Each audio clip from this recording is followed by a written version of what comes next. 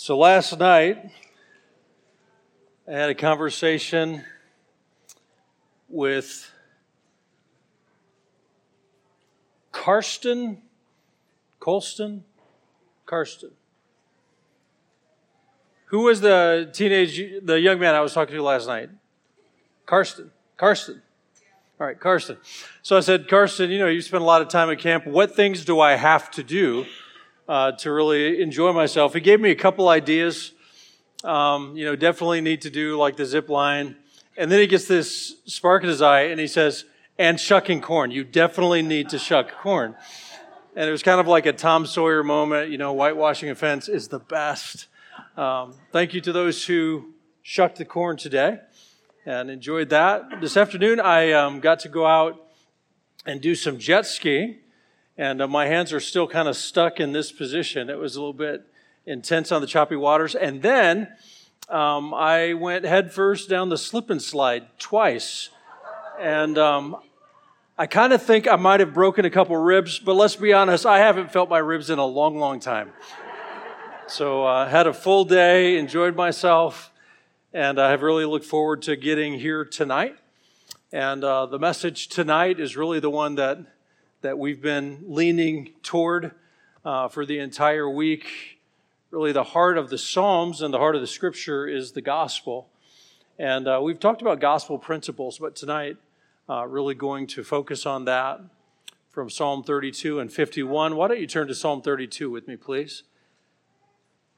I do want to mention as well, that I am here as a camp speaker, but also my calling now is to be kind of a missions catalyst, to encourage people to pray more, give more, think more about missions, and even being willing to go.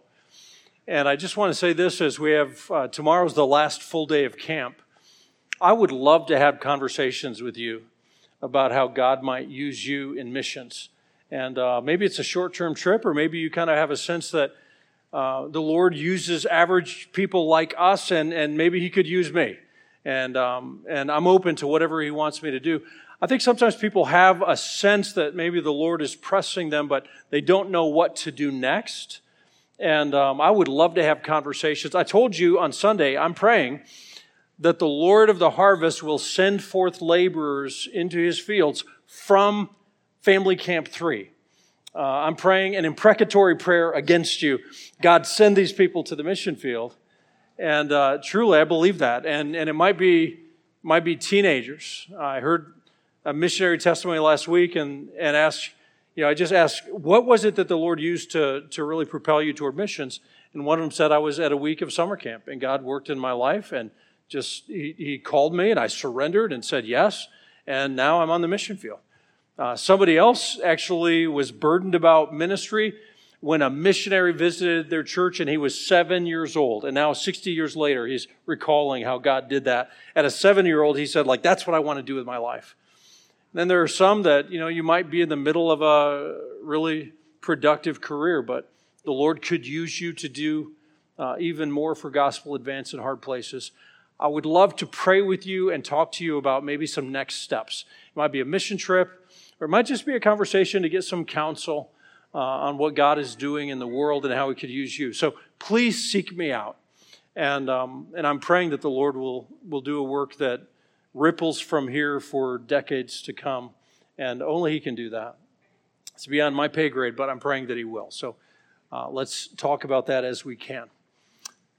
Tonight's message is on repentance. We're going to two penitential psalms, very familiar psalms to most of us. Honestly, my personal testimony as a young Christian, as a teenager, these pages of my Bible were worn out.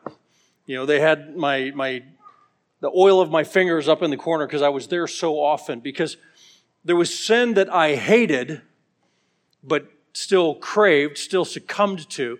I would feel like Paul in Romans 7, the stuff I want to do, I don't do. The stuff I don't want to do, I do. And who's going to deliver me? I was so frustrated. And Psalms 32 and 51 were a lifeline for me. They kept me from giving up.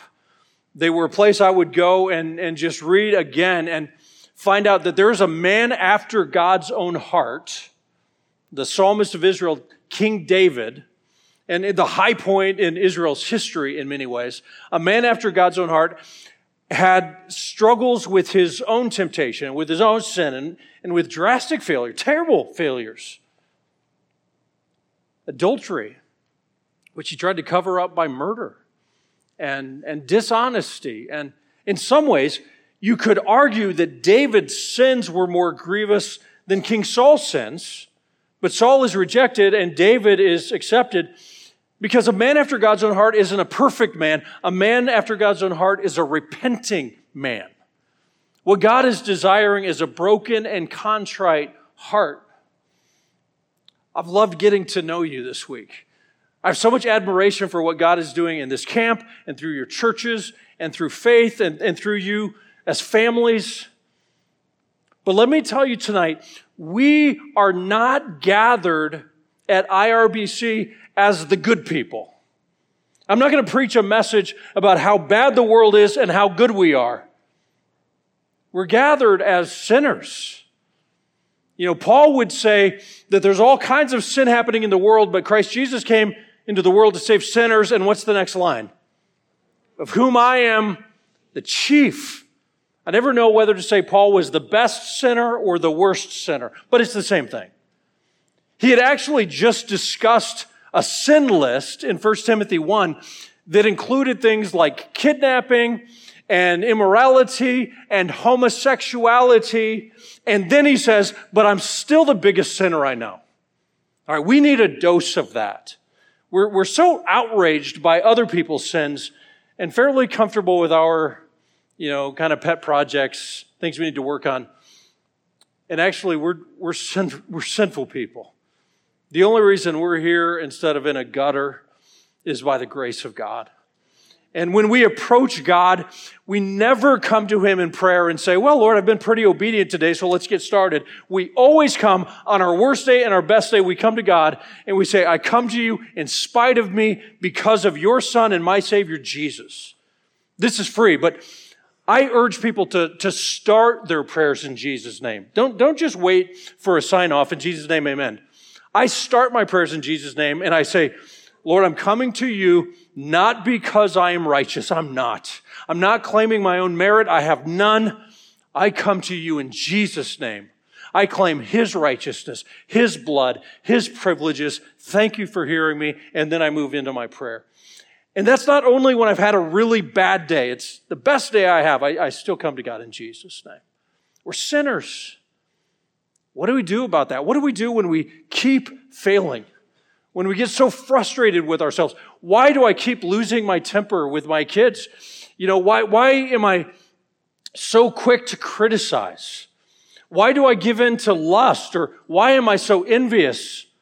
Why am I actually dishonest? What's wrong with me? And we run to Psalm 32. We run to Psalm 51 and we find hope in the Psalms of repentance. Martin Luther said, when our Lord and Master Jesus Christ said, repent, Matthew 4:17, He intended the entire life of believers to be one of repentance. Martin Luther says the entire Christian life is one of repentance. That was actually the first of his famous 95 Theses that started the Protestant Reformation. Our entire life is repentance. So you don't think of it like I used to be a sinner and then I repented and lived happily ever after. There's a sense in which I repented and believed, and now 20 years later, by God's grace, I'm still believing, I'm still repenting. The whole idea of repentance and belief, the Bible says both of them are necessary for our salvation. And we're very quick to say, what's required for salvation? Faith. Yes. But true faith is repenting faith, and true repentance is believing repentance, and together they form what we call conversion. I remember I was golfing with a man badly, but I was golfing with a man. He was preaching at a camp like this, and I told him I was giving the gospel to somebody, and I was urging the man to repent and be saved. And this preacher, he's old enough to be my dad, he's a respected man, And this preacher said to me, when I said that the man needed to repent and be saved, the preacher said, Chris, that's a false gospel. And I said, I had nothing. But he said, the Bible doesn't call sinners to repent. It only says that to Jews, who rejected Christ during his life. And that's a false gospel, actually. I should have taken him to Acts 17 at Mars Hill, where Paul is preaching in Greece to Gentiles. And he says, God commands all men everywhere to repent. The book of Acts says, repent and be converted that your sins may be blotted out. Isaiah 55:7 says, let the wicked forsake his way and turn to the Lord. Do you see that? He's walking toward his way, his sin. He turns from his sin to the Lord. It's impossible to turn to the Lord without turning from your sin. So you're going your way, you turn from your sin to the Lord, and he will have mercy and abundantly pardon. 1 Thessalonians 1:9 says, you turned to God from idols. Turn to God, that's faith. Turn from idols, that's repentance. If there is no repentance, we're not saved. I'm a guest speaker, so I can say things and then leave and, not have to clean up the mess. But especially those of you with young children, when you give them the gospel, I would urge you to try to use Bible language where the Bible says Jesus died for your sins, he was buried, he rose again. Jesus calls you to repent of your sins and believe in Jesus. You say it's a lot easier to say, ask Jesus into your heart. I know it's easier, but it's actually not a biblical phrase. Okay, I'm not telling you you've ruined your kids if you explain it that way. There are millions of people who have been saved by asking Jesus into their heart because what saves us is faith, not the prayer, not the words. But we should be pretty particular to say the Bible commands us to turn from our sin and trust in Jesus. And honey, I'm praying for you to do that. With my kids, and I am not even starting this sermon, I'm just riffing. With my kids, I would give them the gospel, and then we would take some time before we baptize them because I don't want to give them a false assurance too early. So my youngest especially, the first three had been born again. They were worried about their sister. They would evangelize her and, Gracie, you need to know Jesus. You're going to go to hell. And they wanted me to baptize her in the tub. And I would tell her, I was like, honey, you're a sinner just like me. And we need Jesus. Gracie, you need to be saved from your sin. And only Jesus can do that. And she would say, Dad, I trusted Jesus. I would say, honey, I'm so glad. You need Jesus. I wouldn't say, check, let's write it in your Bible, never doubt it again. I'd say, I'm glad to hear that. Always remember, honey, you need Jesus. And I didn't want to give her relief too soon. Finally, there was a point where she says, Dad, I know I'm a sinner. I know my only hope is Jesus. I have asked him to be my Savior. Dad, I'm a Christian. And finally, I'm starting to see some fruit, and we rejoiced. But because you're anxious for your child to be saved, don't at 3 or 4, even 5, just be careful. I'm not saying they can't be saved at a young age, but make sure that you're giving the gospel with great clarity. You say, I'm not sure they can understand Jesus dying in their place. Well, if they can't understand that, they're not quite ready to be saved. Okay, so don't give them a gospel vaccination because you prayed with them early to make you feel better. And now they think they're saved, and you tell them they're saved, and you write the date in their Bible, and they might not have actually grasped the gospel yet. Just be careful. All right, you're praying for them to be saved, but you give them the gospel. That Christ died in our place, and our only hope is him. We need to turn from sin and trust in Jesus. Repentance is part of the gospel. That's all I'm saying. Repentance is part of the gospel response. We do it throughout our entire lives. Psalm 32 and 51, we're going to read together in a moment. But again, before we do, if we read it well, the sermon will be easy. So let's read looking for some things. These two Psalms, along with Psalm 6, 38, 102, 130, and 143, are called the penitential Psalms. Penitential sounds like a prison. penitentiary, but what we mean is they are the Psalms of repentance. Now, one of the big errors of the Catholic Church is when they translated the word from Hebrew and Greek into Latin, there was no word for repentance, so they translated as do penance. Right? Do penance is very different from repent. Do penance is a work, is an act. You do something to make up for your sins. It might be the Hail Marys or the Our Fathers or other things. But the biblical word is to repent, and these Psalms of repentance are actually not just the Old Testament description of salvation, but they're good for now. They are models of Old Testament salvation and sanctification. Even Christians are repenting when we sin, because we do. But they're used as models of the same in the New Testament. And we'll see that from the book of Romans, if I hurry and get on with it. Okay, but there used to be kind of a hyper-dispensationalism. And I think the Schofield notes actually said, in the Old Testament, people were saved by obeying. In the New Testament, we're saved by believing. Actually, we've always been saved by obeying. Okay, and Romans is going to say, even Abraham was saved by believing God, and David was saved by believing God. So they're Old Testament, but they're giving us the gospel that is just clarified for us in the New Testament. And again, they are a lifeline for conscientious Christians who hate their sin, and yet they oddly crave it and struggle with it. And that's me. And it's probably you. What do we do when we keep sinning? We repent. We thank God for Jesus, who paid so that we could be washed white in his blood. We've already heard Psalm 51 tonight, but we're going to read it again. Let's stand together and read Psalm 32 and Psalm 51.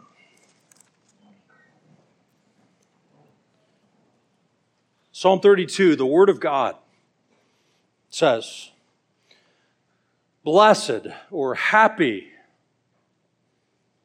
"is the one whose transgression is forgiven, whose sin is covered." Notice verse 2 uses justification type language. "Blessed is the man against whom the Lord counts no iniquity." It's not that the man hasn't committed iniquity, but the Lord doesn't count the iniquity against him. What a blessed man that is. "And in whose spirit there is no deceit." And here's David's testimony. "When I kept silent," about his sin, "when I kept silent, my bones wasted away through my groaning all day long. For day and night your hand was heavy upon me. My strength was dried up as by the heat of summer." Selah, think about that. And then, as a result of the conviction, he says, "Finally, I acknowledged my sin to you. I did not cover my iniquity. I said, I will confess my transgressions to the Lord, and you forgave the iniquity of my sin." Selah. "Therefore, let everyone who is godly offer prayer to you at a time when you may be found. Surely in the rush of great waters they shall not reach him. You are a hiding place for me. You preserve me from trouble. You surround me with shouts of deliverance." What I love about this is David often prays for deliverance from enemies. Here he's kind of praying for deliverance from himself. "I'm so sick of my sin. Thank you for delivering me." This is God speaking to his children. He says, "I will instruct you and teach you in the way you should go. I will counsel you with my eye upon you. Don't be like a horse or a mule without understanding, which must be curbed with bit and bridle, or it will not stay near you. Many are the sorrows of the wicked, but steadfast love surrounds the one who trusts in the Lord. Be glad in the Lord and rejoice, O righteous, and shout for joy, all you upright in heart." We're going to read something very similar with some variants in Psalm 51. Psalm 51. This is a psalm of David when Nathan the prophet went to him after he had gone into Bathsheba. That's the circumstance, probably of both psalms. David prays, "Have mercy on me, O God, according to your steadfast love, according to your abundant mercy." I'm not praying that you'll hear me because I've been so good, because I've got nothing. Any virtue is going to have to come from you. So according to your love, according to your mercy, blot out my transgressions. Verse 2, wash me thoroughly from my iniquity. Cleanse me from my sin. For I know my transgression. My sin is ever before me. Against you and you only have I sinned and done what is evil in your sight, so that you may be justified in your words and blameless in your judgment. Behold, I was brought forth in iniquity, and in sin did my mother conceive me. Behold, you delight in truth in the inward being, and you teach me wisdom in the secret heart. Lord, you want truth in the inward being, but we both know it's not there because I'm so sinful. And so he prays. Verse 7, purge me with hyssop and I shall be clean. Wash me and I shall be whiter than snow. Let me hear joy and gladness. Let the bones that you have broken rejoice. Hide your face from my sin. Blot out all my iniquities. Create in me a clean heart, O God, and renew a right spirit within me. Cast me not away from your presence and take not your Holy Spirit from me. Restore to me the joy of your salvation. Uphold me with a willing spirit. And if you do, is the idea, then I will teach transgressors your ways, and other sinners will return to you. Deliver me from blood guiltiness, O God. O God of my salvation, and my tongue will sing aloud of your righteousness. O Lord, open my lips, and my mouth will declare your praise. For you will not delight in sacrifice, or I would give it. You will not be pleased with a burnt offering. The sacrifices of God are a broken spirit. A broken and contrite heart, O God, you will not despise. Do good to Zion in your good pleasure. I think David in particular is saying, God, my sin has brought judgment, not just on me, but on all the people I lead. And I'm asking you for your people. Do good to Zion, build up the walls of Jerusalem. Then will you delight in right sacrifices, in burnt offerings and whole burnt offerings. Then bulls will be offered on your altar. God, I'm so sinful. Have mercy on me and wash me and cleanse me. And by your mercy, then use me for your glory. This is a lifeline for us. We need this. Lord, speak to us through your word. Help me to communicate it with clarity and accuracy in demonstration of the Spirit and of power. And Lord, do work in our hearts by your mercy. Use the scalpel of your word to open us, to reveal us to ourselves. And then, Lord, bring forgiveness through the blood of Christ. I pray that Christians will be moved to Christ's likeness. But Lord, I pray for any, in a group this size, for any who don't yet know Jesus as Savior, break their heart. Have your hand heavy upon them. Turn their moisture into the drought of summer. Afflict them with conviction until they find the blessing of peace that comes from Jesus Christ. So do your work tonight. Help us. And we believe we're praying according to your will, so we thank you in advance for what you'll do. And you alone will get glory. In Jesus' name, amen. Well, the sermon is easy after thoughtful reading together. We start with this very quickly. David was painfully aware of his sinfulness. Not always. There was a time when he sinned with Bathsheba. He killed Uriah, and he felt like he got away with it. And he was at peace. Shouldn't have been, but he was. Then Nathan the prophet comes, tells him that parable, and David's outraged by something far smaller than what he had done. And then Nathan says, "Thou art the man." And in his mercy, God just broke his heart. He knew that he committed sins. Psalm 51:3, I know my transgression, and my sin is ever before me. That's a healthy self-identification. We're all about how do you self-identify? I'm a sinner on my best day. My sin is ever before me. If you say, man, I've never felt this kind of guilt over sin. Why? because you're a big sinner. David knew he was a sinner, and he specifically knew it because of Nathan's harsh words. And tonight, I guess the Psalms are being the Nathan telling each of us that we are the guilty person. He knew that he committed sins. The whole point is like, God, I'm so dirty. Help me. Have mercy on me. He knew that he sinned not in general, but he sinned against God. So Psalm 51:4 says, against you and you only have I sinned and done what is evil in your sight. We might say, well, it seems like he sinned against Bathsheba. He certainly sinned against Uriah. Uriah was a better man drunk than David was sober. But what he's saying is he's not denying that we can hurt other people, but he says sin's primary offense is against God.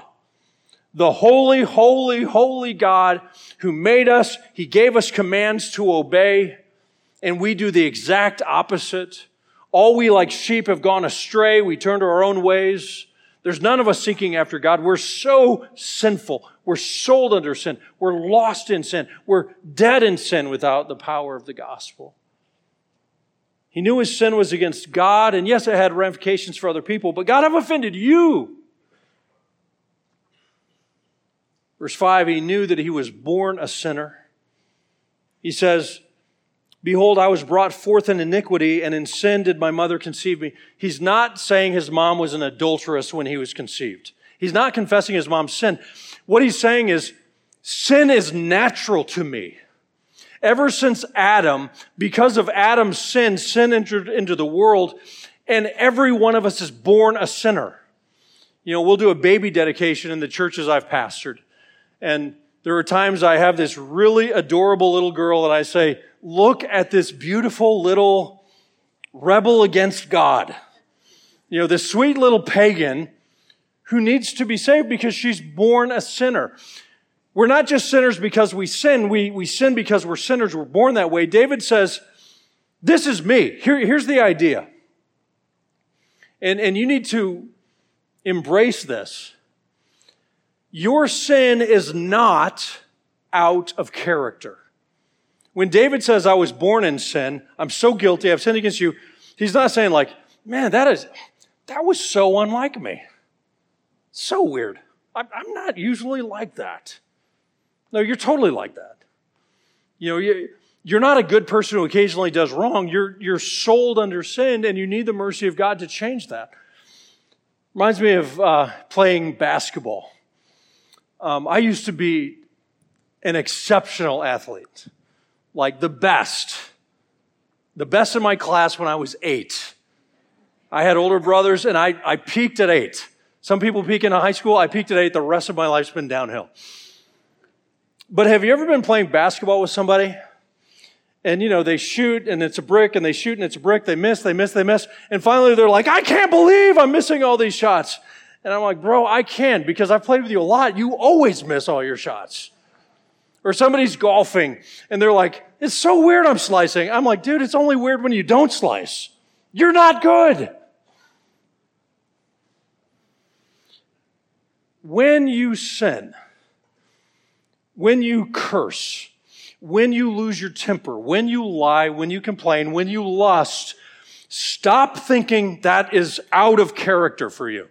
Like, man, I'm not that way. You're that way. You were born that way. And you'll die that way apart from the grace of God that comes to you through the blood of Christ.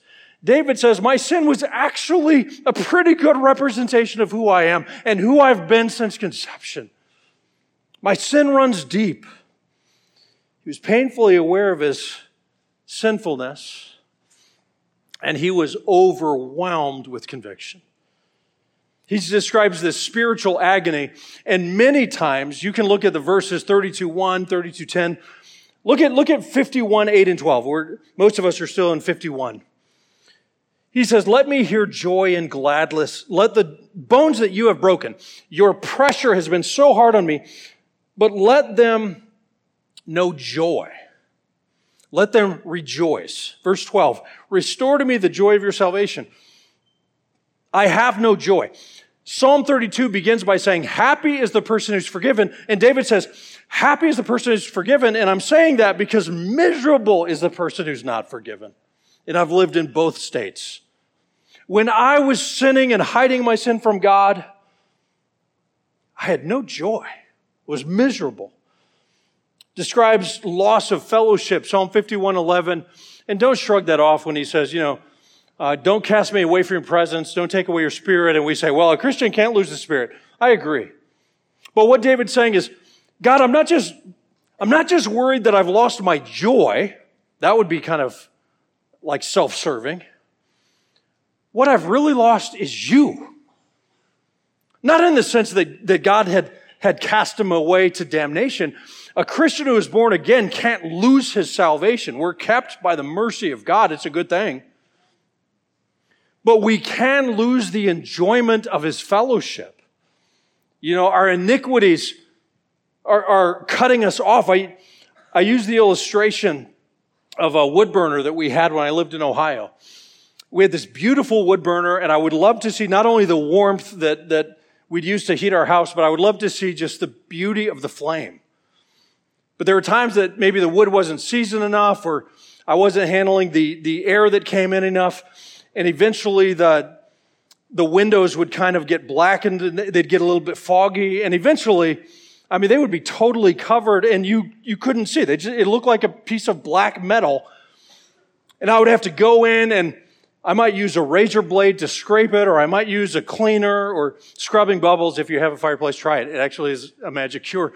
But I would try all these things, and eventually I'd scrape off all of that silt, and it would come off, and I could enjoy the clarity again. There's a sense in which even a Christian can have sin build up, and you're not enjoying the fellowship of God.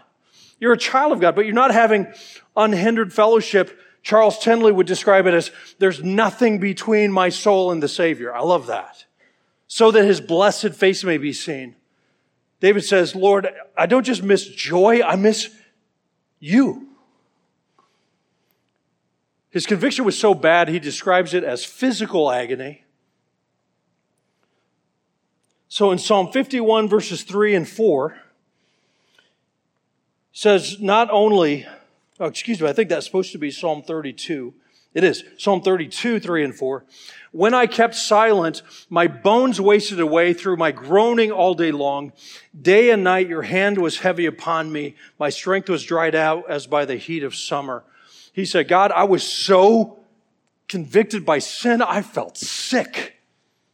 I wanted to throw up. Have you ever sinned and your sin makes you sick? I know that other people's sins make you sick. But has your own sin ever made you sick? And there was such grief that it was literally like he was physically afflicted. Have you ever experienced that? And here's a question. Have you ever mercifully prayed this for others? You say, man, that doesn't sound very merciful. No, I prayed it tonight.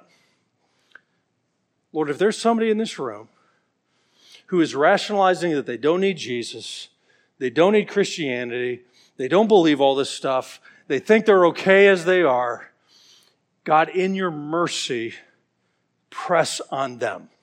Press on their conscience. Make them feel what David is describing. And it's actually a mercy. When God makes someone miserable in their sin, it's a mercy because it's pushing them toward repentance. So you have a loved one that you're praying for. You have a wayward child, or you have maybe an unsaved sister, and what you're praying is, God, convict them. And only God can do that.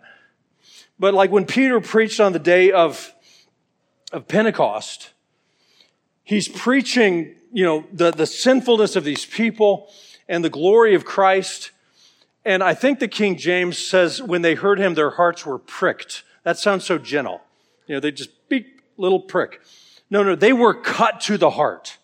The Word of God is like a sharp two-edged sword, and it cuts you and allows you to see what you're really like. And then they say, what do we have to do? Tell us how to be saved. It's another thing to deal with your children. If you're twisting their arm to be saved and they're kind of like, I guess, take it or leave it, make mom happy, don't pray with them yet.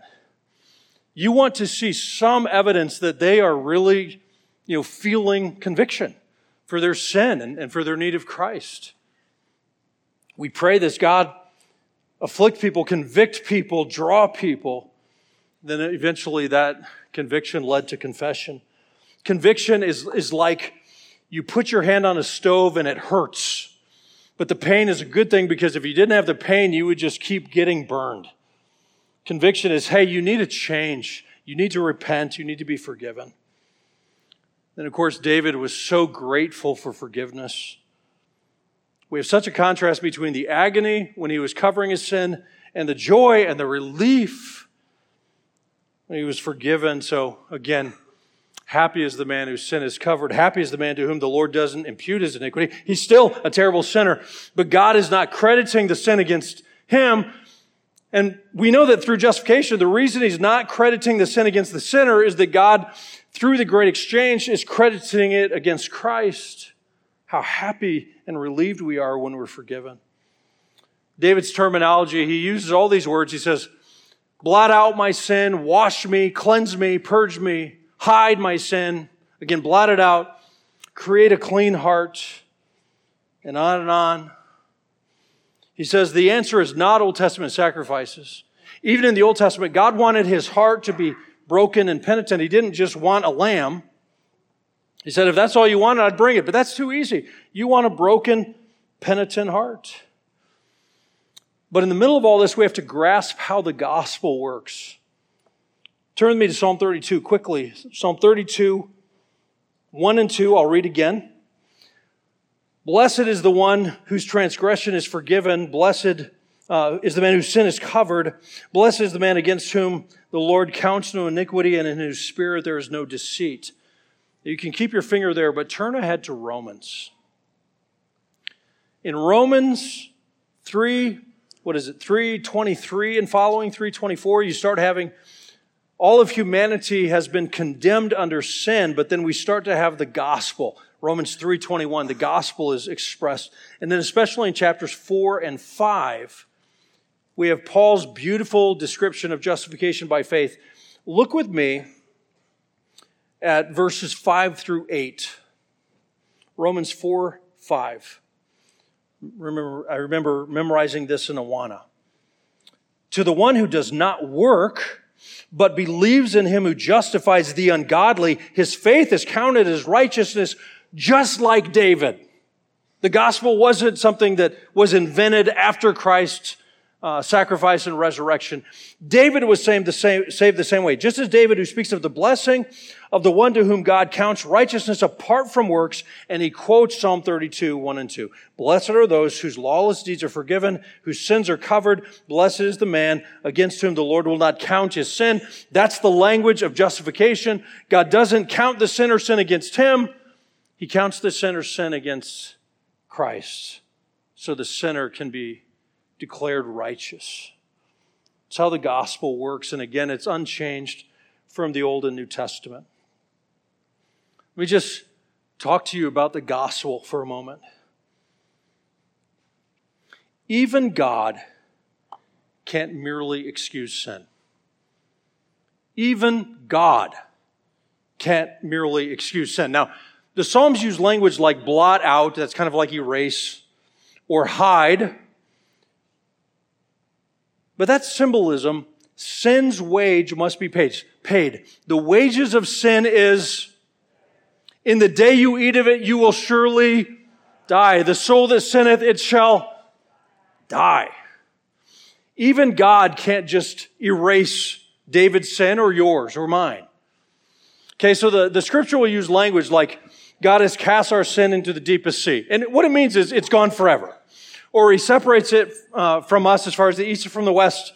And what it means is he's not holding it against you. But how does he do that? That sin has to be paid for. Even God can't just ignore it. Zechariah 3 has a description of the high priest Joshua in filthy robes. It actually was a message I heard in college on Zechariah 3 that led to the song, His Robes for Mine. Joshua the high priest is covered in filth, like excrement, like dried blood, vomit. He's so gross. He's the high priest, representing the whole nation of Israel. He's being accused by Satan, And then a pre-incarnate appearance of Christ appears as his defender. And he says, stop, take those garments off of him and clothe him in clean garments and put a turban on his head. And you have this guilty man. His filth is taken away. He's clothed in clean garments. It's an early picture of justification, of our salvation. We are clothed in the righteousness of Christ. Isaiah 61:10 builds on that. But the New Testament tells the rest of the story. Let me ask you a question. You have this high priest that's covered with these filthy robes. They are taken off of him, and he's clothed in clean garments. What happened to the filthy robes? What did God discard them? Wash them? Cast them into hell? God put those filthy garments on his Son. 2 Corinthians 5:21, God made Jesus, who knew no sin, to be made sin for us, so that we might be made the righteousness of God in him. So I am clothed in the obedience and righteousness of Christ because Christ was clothed in my filth. So if God is going to forgive me and blot out my transgressions and have mercy and wash me white, it's not with the wave of his wand. I can only be forgiven because Jesus Christ died in my place. It's astounding. From humanity, he takes sinfulness. The holy God in whom there is no darkness at all takes the sins of the world. What could be worse than that? A holy God taking the sins of the world on himself. What could be worse than that? One thing. Took the wrath of his Father. Jesus is in the crossfire. From us, he gets sin. From the Father, he gets wrath. He absorbs it all. So when Judas sells him, the disciples forsake him, Peter denies him, Jesus doesn't say a word. But when he's on the cross, clothed in our sin, under the wrath and judgment of God, he finally cries out, my God, why have you forsaken me? And the answer is that Jesus was treated like a sinner so that sinners can be treated like a son. In Jesus' ministry, God would look at him and say, this is my beloved Son, in whom I am well pleased. But at the cross, God said to Jesus, this is a curse. And he turned away from his Son. God, in some mysterious way, estranged from God, and their beautiful fellowship broken. And because of that, God looks at a David and he says, this is my beloved Son in whom I am well pleased. In spite of David, because of Jesus, because there's been this great exchange. So God accepts me in spite of me because of his Son. My sin is not merely washed away or wiped away. There must be satisfaction. There must be absorption of the wrath of God. Jesus Christ is our propitiation. So 1 John 2:1-2 says, I'm writing to you so that you don't sin. That's plan A, don't sin. Okay, everybody, that's your marching orders. Leave camp, go home, don't sin. Let's pray. Okay, but you know you're going to sin.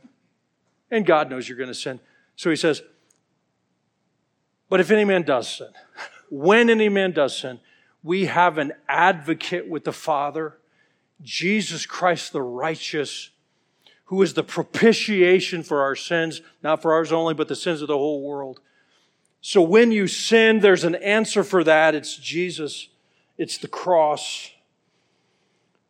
So, we think of Jesus saying to the woman caught in adultery, neither do I condemn you. He didn't condemn her or us because he would be condemned in her place, in my place. He treated as though he were I, and I treated as though I were he.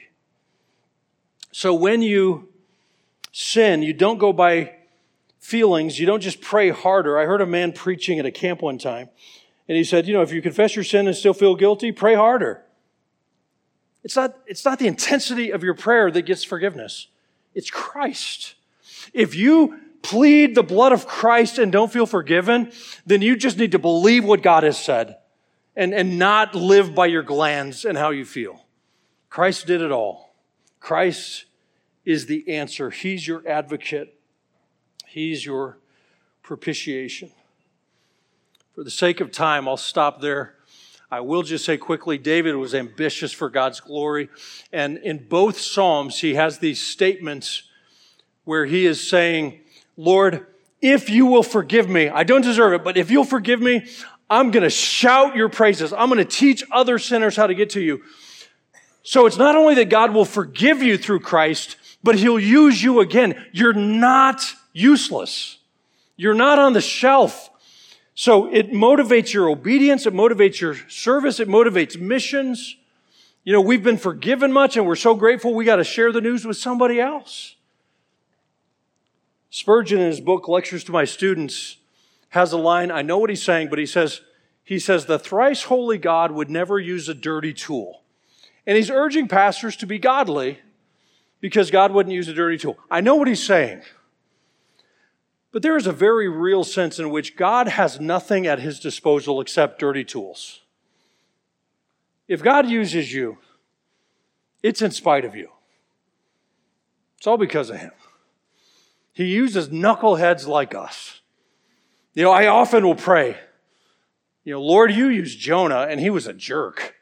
So please use me. And Lord, even more than that, you used Balaam's donkey. So I have a chance. Please use me. But we talk about David, a man after God's own heart. We talk about the Apostle Paul, a murderer, martyring Christians, and God used him. God is so gracious. He'll use you. Sometimes people confuse conviction with just guilt. And the devil is the accuser of the brethren. The devil will wipe you out, reminding you of your sin. The devil is telling you, you're such a sinner, you should give up. Just quit. Just stop the charade. Just quit. Leave your family. Just give up. Or end your life. Give up. You're a waste of oxygen anyway. That's the devil. The difference is the Spirit of God, when he convicts us, it's never pushing you away. It's never shaming you. It's saying, you're a sinner. You're guilty. Come to Christ. Come to Christ. Psalm 86:10 in the King James speaks about God. It says that God is good and ready to forgive. I love that. He's ready to forgive. The idea is like he's on the edge of his seat, like the father in the story of the prodigal son. If you'll repent, just say it. Just say the word and I'm going to run to you. He's so eager to forgive you. He's not pushing you away. If you feel condemned and useless, that's not God. That's the devil afflicting you. God is saying, come to me. I won't cast you away. I love you. I bled for you. I'll forgive you. Thank God for 1 John 1:7. The blood of Jesus Christ, his son, what? Cleanses us from all sin. Christians, we have so much to rejoice in. So much.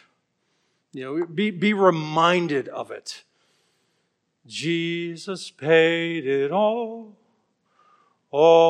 to him I owe. Sin had left a crimson stain, he washed it white as snow. I've mentioned I love this phrase, mine was the transgression, but thine the deadly pain. Amazing. Knew him, my sins, they are many, but his mercy is more. Where we sing with the Gettys, for on the cross, as Jesus died, the wrath of God was satisfied. Praise God. I love before the throne of God above, when Satan tempts me to despair and tells me of the guilt within, I don't even argue with him because he's right. Upward I look and see him there who made an end to all my sin. Because the sinless Savior died, my sinful soul is counted free. For God the just is satisfied to look on him and pardon me. That's the gospel. It's remarkable. Close with this. Your blood has washed away my sin. Jesus, thank you. The Father's wrath completely satisfied. Jesus, thank you. Once your enemy, now seated at your table. Jesus, thank you. Christians can say, Jesus, thank you. Those of you who are still holding out, what are you waiting for? You have family that's been pleading with God to save you. They've been praying for you all week. They're so glad you're here. And you're still holding out, and you're so proud. You think, I'm smarter than that. I have the answers. No, you're a fool. And you are this close to perishing forever. And you think you're going to argue your way around it. You're like a man who is lying on the ground in cardiac arrest, and there's people there that can save him, but he's refusing. Or he's asking stupid questions. Where'd you go to med school? Okay, shut up and be saved. Stop your doubt. It's not intellectualism. It's foolish pride. Jesus loves you in spite of the mess you are. He did everything necessary to save you. All you have to do is say, Jesus, I repent. I'm sorry. Save me. He will save you. What are you waiting for? God, in your mercy, save more sinners even tonight.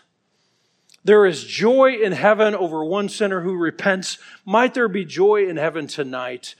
Bring this kind of pressure and conviction and make people aware of their guilt and their need. And then in your mercy, grant them the gift of repentance. Help them believe. Bring them to salvation through Christ. And might your people have a greater, deeper appreciation for what you've done to save us. Thank you. Thank you. In Jesus' name, amen.